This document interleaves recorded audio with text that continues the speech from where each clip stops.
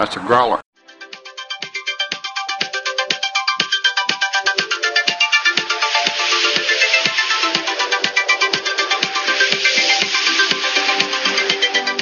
Welcome back, everybody.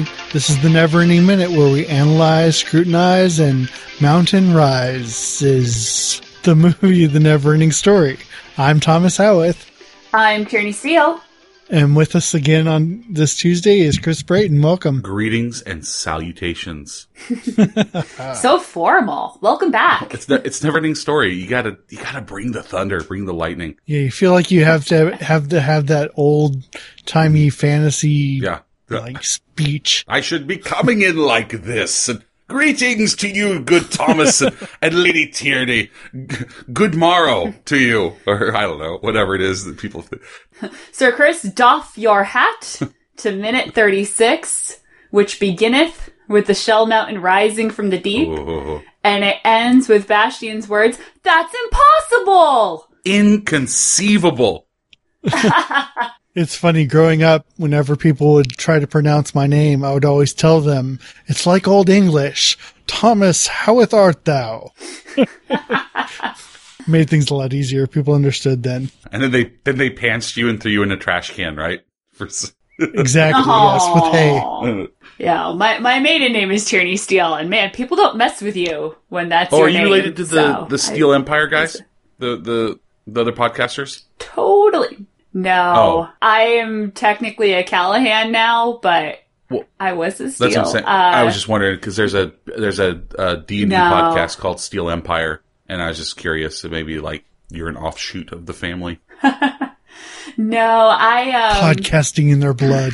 Yeah, I mean maybe they sent things out into the universe, and the butterfly waves reached me and was like, you know what you should do? Podcasting, kid. But no, I mostly just want to someday do a show with Steele Saunders so that it can be the most confusing thing ever.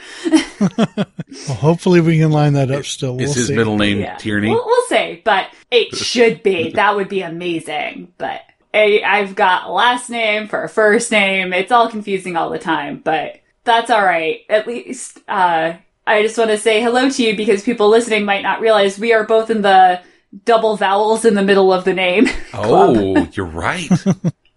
Steele and Brady. Yes. Yeah, I am STWLE. Yeah, the double A has screwed people up for my entire life. So, did you go to the double vowel club last week, or did you miss it? You know, I was really busy. Yeah. I didn't have a chance to go, but I have to bring snacks next time, so I gotta make it. You gotta make it. We updated the handshake and everything, so... Oh, wait. We're not supposed to tell. I feel so left out. No, wait. I'm ostracized. Hey, Thomas, edit this part out because no one's supposed to know about the secret double vowel club. Oh, no.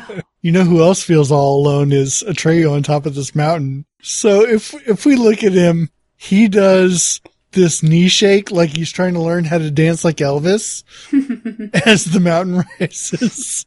He's doing his best, and I'm very concerned about his safety because the branch breaks, he's flopping around, he flips as he starts sliding down, and I honestly don't know how he only got injured twice in the filming of this movie, unless we think that's a double. Yeah, he's alright. I actually have an answer for you. It is definitely a double. Okay. Some information about this scene. First of all, that's the weakest branch I've ever seen in my life. It's already dead. I mean, yeah, but it snaps like it's nothing, and he should have known better. He's a hunter. Aside from that, though, this hill that they're using is actually something similar to a water slide. It's like 10 meters high, and they basically had to hand carry the mud up to the top for every chute and slide it down so that they could make this effect look real. With the tossing and turning going down, Wolfgang decided that it was too dangerous to have Atreyu actually do it himself. Mm-hmm. So they looked for a guy named Bobby Porter, who was a famous stunt person who was of a size with Noah Hathaway. They actually ended up flying him in directly from America. Wow. As quickly as possible to come in and do this like on the spot without any kind of rehearsal or anything, just so that Noah wouldn't get hurt. He was the only person they could find that realistically looked like Noah's age. Well, and to be fair, he's muddy and moving. So it's easy to it's easier to disguise than some And the long stunts. hair helps as well. Yeah, but I love that. I was very concerned for his safety because he's been through a lot this Swamp of Sadness shoot. I was always super jealous of him as a kid with him sliding down. Like, that looks like so much fun. Like, every time, like, what? You just, yeah, exactly. I'm jealous of everybody in this movie as a kid.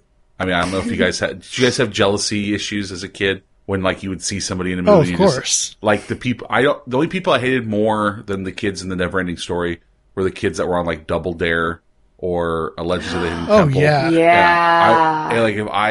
My little 7-year-old brain was just pure unadulterated hatred for those kids for being in there. So, I had a whole strategy for when I got on Gut someday. Oh, yeah. I was ready for the aggro crag. Aggro Crag's kind of like Morla, the Ancient One. Kind of like it. But every time less muddy, though. Every time he slid down, I just, like, man, that looks like fun.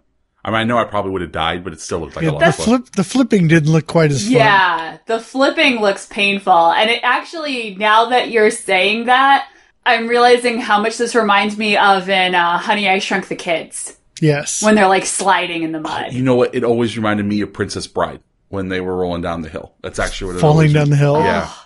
The only difference is there you can clearly tell that's a stunt double. Yes. And it's the same stunt double for both people.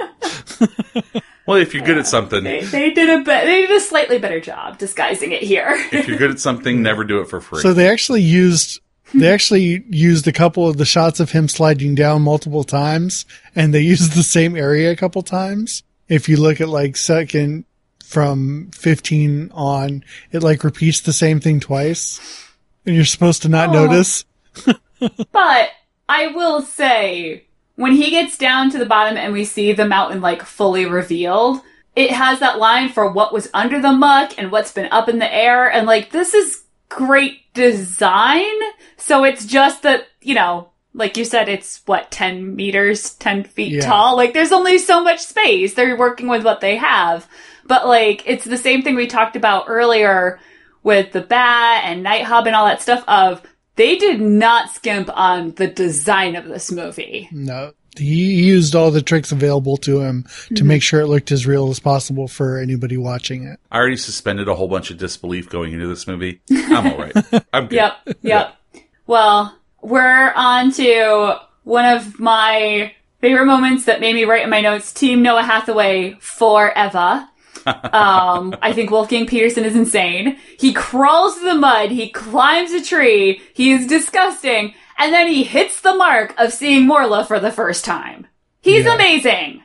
I don't know what was going on. Who is not Team Noah Hathaway right now? I'm just pretty happy that he's finally actually covered in mud. This is what I've been waiting for. I mean, he was almost chest deep in it before, and now he's actually covered in mud. I'm happy. Well, I can go on with my life knowing that he's finally sufficiently dirty for you. Yes, exactly. It just doesn't. He's a good hero, so nothing sticks to him. That's what ends up. You got to come out squeaky clean and looking shiny. Second 41, we finally get our first clear view of Morla. Woohoo! They did a fantastic job with this design. The eyes. Oh. I mean, no one. I've never forgotten these eyes my whole life. How many puppeteers do you think are involved in Morla? I mean, it's got to be so many. A lot. I mean, yeah, it's got to be so many. Because if I remember correctly, for something like for just like Jabba the Hutt, I mean, you had a person just for the eyes. So I'm sure it was a similar process for Jabba as Morla. But, gosh, so much facial expression on this puppet. It is unbelievably incredible. She is fantastic. She's just the voice, is so good. The voice, the lip movements, just everything going on in that face. You see every emotion that you expect to see on a human face, but coming from this incredibly designed creature. It truly is one of the best scenes in the movie. Like, Hands down. I fully agree. So, no one's first reaction was to scream. Maybe when I was a kid, I don't remember exactly, but... And the way Bastian, this is not the right reaction to what's happening here. I double dare you to freeze it on second 43. This may be the image for the episode. Him screaming always weirded me out. Like, I could talk about just him... Because one, it shows, like, wait, he's affecting the story. Like, for real. That's the first time you get the first real glimpse that he's affecting it in the middle of it. Yeah. So, like, it's an incredibly important minute. Like, this might be one of the most important minutes of the movie. Like, because it shows... I feel so special. Because it shows, like, how much Bastian is actually affecting the book itself. And so you get that first glimpse that it's not just a story. But it's just such an odd reaction. I've never screamed while reading a book, and I have a pretty vivid imagination. So I've always felt like it should have been, for him, it should have been something like, instead of him screaming out of fear, it should have been him being like a sound of like excitement or surprise or something. I don't know. What do you think? Yeah, because I've gasped while reading a book, but I've never screamed while reading a book. You're right. I wonder if it's just the reality of the book seeping into the real world. Just like he's seeping into the book, maybe the reality has just become so intense that he had to have this visceral reaction. Well, come on, Bastian, buck up, dude. Be like your dad. Chug your eggs, and then just be man up. Come on, Bastian. Thank you so much, Chris, for bringing up Orange Julius. Yeah, that was a good app. Tierney's reaction was my favorite. Was quite good. It's gross. Those. I'm glad you guys are enjoying this. Those 80s dads and what they would eat and drink. It's amazing. And here's the health fads of the 80s left something to be desired. There's no way that Major Dad would ever name his kid Bastian. There's just no way that Major Dad would do that. It is. But Moonchild might. Moonchild would. Major Dad wouldn't even. Major Dad would never marry someone named Moonchild. That's I want that backstory. Where is that prequel, George Lucas? Like is he... it makes me think of that... Was he one of, like, the soldiers that were, like, at that one university that were, like, gonna gun down the students, and she's the one that put the flour into the barrel of the gun, and then, like, they fell in love? Is that what this is? Is that what this... And they created Bastian, the most vividly It makes me think of that show, Dharma and Greg. Yes. Where he was like a button-up suit guy and she was a hippie. Yeah, that's... Why did that get that reaction, Tierney? And they had a child, and they named him Bastian. Yeah. Yes. I didn't watch Dharma and Greg, but I know the premise, and I was like, that works. That could be the answer. I'm here to satisfy your needs, Tierney. Major Dad. Just like I've said before. Major Dad. I will sate your curiosity. Major Dad wouldn't scream at Morla the Ancient One. He wouldn't scream. Oh, he'd just be like, huh. Do you think Bastian was more afraid of the math test or more afraid of Morla? Because, like, he didn't scream when he found out about the math test. True. He did run. He ran away, fast, though. He may have been too out of breath to scream. Because he's supposed to be a much pudgier. Because Bastian looks... I don't want to share it because my brother's not here, but Bastian at that age looks exactly like my brother. Like, it's actually almost creepy. Like, how much they look alike. At that, they had that same, like, kind of poofy haircut. You know, that 80s kid poofy haircut. And, but it's shocking how much they look alike. Especially when they cry. Does that mean that you more resemble the book Bastian? Sure. Why not? So... Do you know what the book Bastian is? He's real chunky. He's super athletic. He's like, yeah. He's not a good looking chap like movie Bastian. Well, you imagine, just like in real life, whenever somebody's bio gets written into a movie, they get somebody that looks nothing like them and a lot better than them normally to play the part. So yeah, my life's already been casted. I have two people that I look exactly alike, and they usually get casted as younger versions of each other. So, I'm good to go. Really? Yeah, every time now that I'm getting older, it's John Goodman. I always get, oh, you look like John Goodman. And I do look like him. And I sound like him, obviously. And then the other one, his name's Abraham Ben Ruby. And he usually plays, back in the 80s, he would play a younger version of John Goodman. So, that's basically that's who I look like. and sound like. The whole biopic is covered. I'm good to go. So, Yeah. So what do you guys think of Fantasia's reaction to Bastian? I love Atreyu's dramatic looking around, and then his, huh? Like, I died laughing when he did that. well, it's kind of like... Do you think all of Fantasia heard that, or just these two? I think Ooh, that's it's a good supposed question. to be all of Fantasia. Because it, like, echoes out over the land. Yeah, I think my favorite part of that is that, like, Morla and Atreyu kind of share, like, this moment where, like, they both kind of look at each other like, huh. And they just, like a knowing nod to each other. That's weird. Isn't that fellow Fantasian? So, they share a moment and then they can build off that. But they get over it really quick. So you did talk about this being one of the most important moments in the story. And I just want to point that out a little bit. Bastian just read, they heard a voice scream out no. And he's trying to come to terms with that at the end of this minute. And that's why he said that's impossible. He actually got to read, they heard a young boy scream, no! And he's like, what? That's impossible. It's his Luke Skywalker moment. And so in the next minute, spoiler alert, he jumps off of into Cloud City and just floats down without a hand. Well, see, it's really weird. This might be kind of like ring theory because we did just have Atreyu falling. So it's like, this is backwards from the actual movie, just like ring theory kind of reverses a little bit. Star Wars minute. I had to say, sorry, I was getting distracted because I was trying to find the page because I was like, this is different from the book. And it's really different from the book. And it actually answers my question of like, why Bastian has this reaction, which makes no sense to Morla. Because in the book, he doesn't scream when he sees Morla. He screams when he sees a giant spider made up of other bugs. Well, he probably... Ygramul? Ygramul. He probably screamed... And a cry of fear escaped him. A cry of terror passed through the ravine and echoed from side to side. Ygramul turned her eye from left to right to see if someone else had arrived. Yeah. He probably screamed because he's like, no, Atreyu's hair is messed up. No. He'll never get that mud out. His hair was so silky smooth. No. So you brought up Ygramul. There are two big scenes that from the book that people were really disappointed that didn't make it into the movie simply because they didn't think they had the technology to do it. Ygramul is one of those because, yes, Ygramul is one of those because she wasn't really a spider. She was a creature made up of many, many little creatures until they formed into a big creature. Do you want the paragraph? Yeah, sure, go ahead. It's, the full name is Ygramul the Many.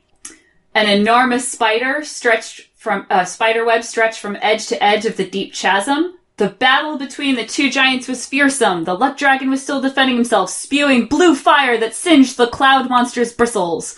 Smoke came whirling through the crevices. Okay, yeah, I just wanted to get the point that it's a huge battle. Once the luck dragon managed to bite off one of the monster's long legs, but instead of falling into the chasm, the severed leg hovered for a time in midair, then returned to its old place in the black cloud body. And several times the dragon seemed to seize one of the monster's limbs between its teeth, but bit into the void. Only then did Atreyu notice that the monster was not a single solid body, but was made up of innumerable small steel-blue insects which buzzed like angry hornets. It was their compact swarm that kept taking different shapes. This was Ygramul, and now Atreyu knew why she was called the Many. Wonderful, yeah. That was yeah, they're not doing that in this movie. Not in 1984. Yep. Man, that's what they should have had in the sequel, is just like all the things they couldn't do, and had it be like a companion piece. And just like, well, here's what we wish we could have done, but nah. We're going to give you these like weird egg monsters for Atreyu. It does, as much as it would destroy I can't say it would destroy my childhood, but as much as it would hurt my heart, I would love to see this movie done now with the full book instead of just half the book, just to see what they would do. I would even like to see it maybe animated short series or something like that. It'd just be such different pacing. Yeah, the movie is so well done, and they do. I mean, watching it now with a more critical eye, it still looks so good. I can't see them really improving it. There's certain movies. I'm not an anti-remake guy or an anti-reboot guy. I'm fine if it's done on the right movie. But this one, I could never see them improving it. You know, like there's they're not going to get anything out of it that they couldn't get out of this movie. Right. There's those type of scenes, but why?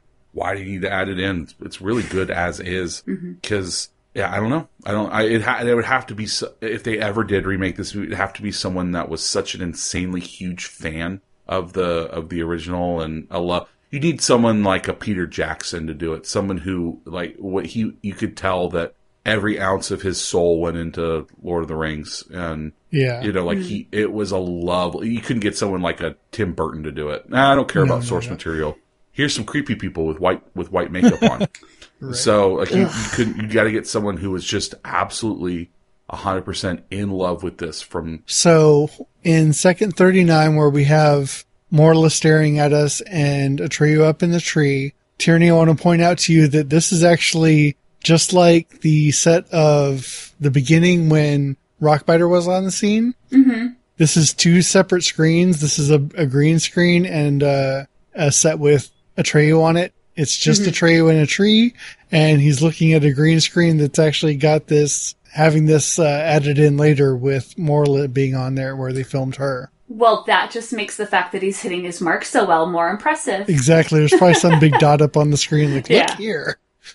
I like it. I mean, hats off to Matt artist, right? Matt painting artist. Oh, gosh. Hats off to those people. I wish you would have heard our Matt love. Especially in this minute, or in this movie. Blah. Yeah. You should have heard our Matt love when we first got to the Ivory Tower. They just, everything that those people do for movies is, and they still are, it's not as much as it used to be, obviously, because, with the amount of CGI and blue screen and green screen or whatever, they don't need it as much, but still, you still do need it. And my gosh, it used to be, wouldn't you just kill some money to get some of these paintings to put up somewhere? Definitely.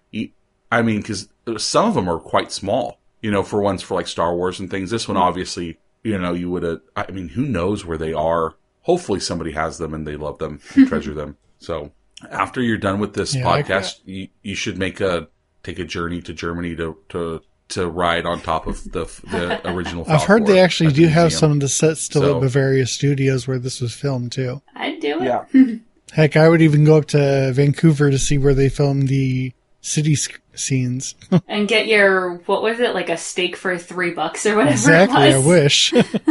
My brother lives in Vancouver, or outside of it, and Vancouver's a lovely town, and this is very clean. And it's the town that they live in, this little area called Steveston, which is a little outside of Vancouver, and it's where they film Once Upon a Time, the TV show. Yes. And so it's funny, you'll go there and you'll see people just leave the props up for the showing, but they basically have to pay everybody X amount of dollars a week to kind of clear out of their studios. But they're not the only, they film tons of stuff there. So they're Vancouverites and people around, or Vancouverians? Vancouverines. What's someone from Vancouver? Vancouverines. I know the famous people always have like Van City and then their name for Instagrams and stuff. They're Vancouverinos. That's what they are. I like that. And but they're just so used to having to wait for people to film there that it's actually, they're pretty fun. It's pretty funny to talk to them about it. Like, it's just normal. This was just filming at my house for some reason. Anytime they want to bring that back to Wilmington, North Carolina is fine by me. That's where my grandmother-in-law lives when we go visit, and I just geek out so badly because that's where a lot of movies and WB TV shows filmed. Oh, really? So it looks so familiar that I'm like, oh yeah, because this was that, I don't mind. I guess the coffee place I go to at one point was used a lot in One Tree Hill, which I didn't watch, and I'm kind of glad that I can just go get coffee whenever the heck I feel like it now. Show's but the worst. Anytime they want to bring back more filming, just let me know. I give it a try, except that I'm a completionist and it's a lot of seasons. So I'm just not ready to commit to it yet. So you have commitment issues? No, she doesn't. She's married. She's doing good with commitment. I'm just messing around. Yeah, I know. Only when it comes to shows that ran for a decade. Do you guys have any other notes for this minute? Can't you tell from our discussion of One Tree Hill? Well, if you guys are all done with this minute, I'm looking forward to finding out what exactly Bastian thinks is impossible. But That's another story. Oh, that was my cue. I wasn't ready. No. You can do it. You can do it. That was my moment. That shall be told another time. Wow, something is really different. I'm a growler. I'm keeping your bones.